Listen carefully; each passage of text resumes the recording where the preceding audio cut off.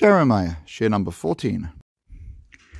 There is a huge difference in life between being, as we say in colloquial language, from, and actually having a relationship with Hashem. It's very easy to sound the part, but not necessarily so easy to be the part.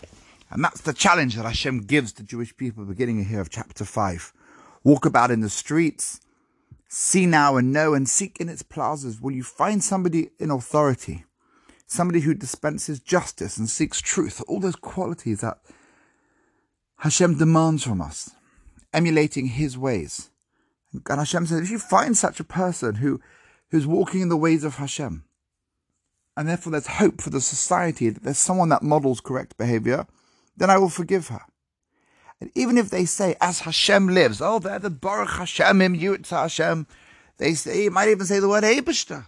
You can say it in whatever language you like, but Hashem says that if that's what they're saying, these people who are lacking the ability to be just and moral and ethical, la sheker yishaveu, they are swearing falsely.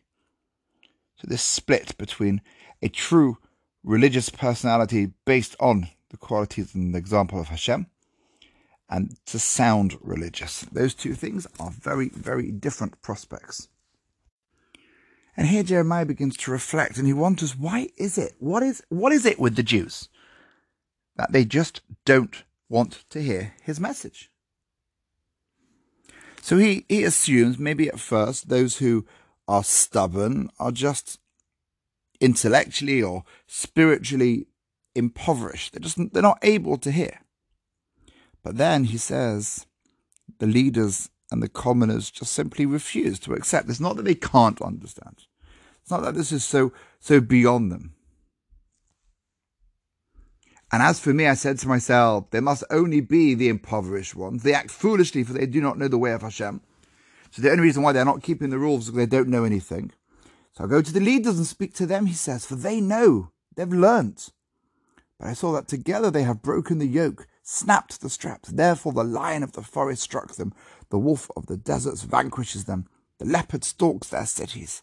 Whoever leaves them will be torn apart, for their sins are abundant and their waywardness is intense. And to that Hashem says, well, why would I forgive these people? The Jewish people swear by false gods. They've abandoned me. And here you have that, so almost you can hear the pain.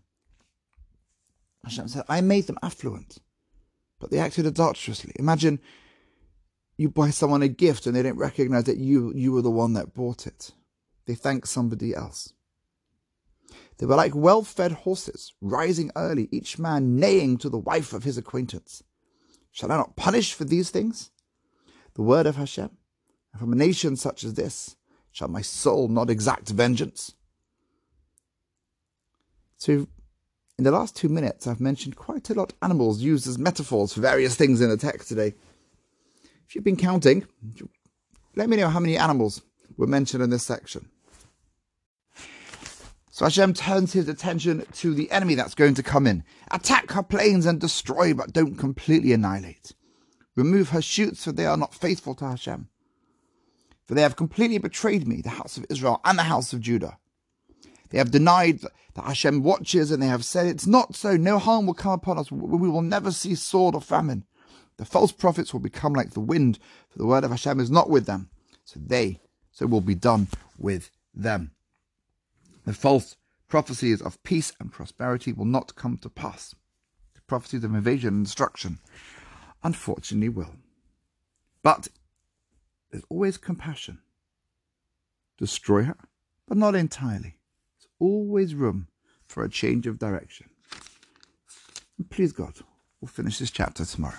Have a lovely day.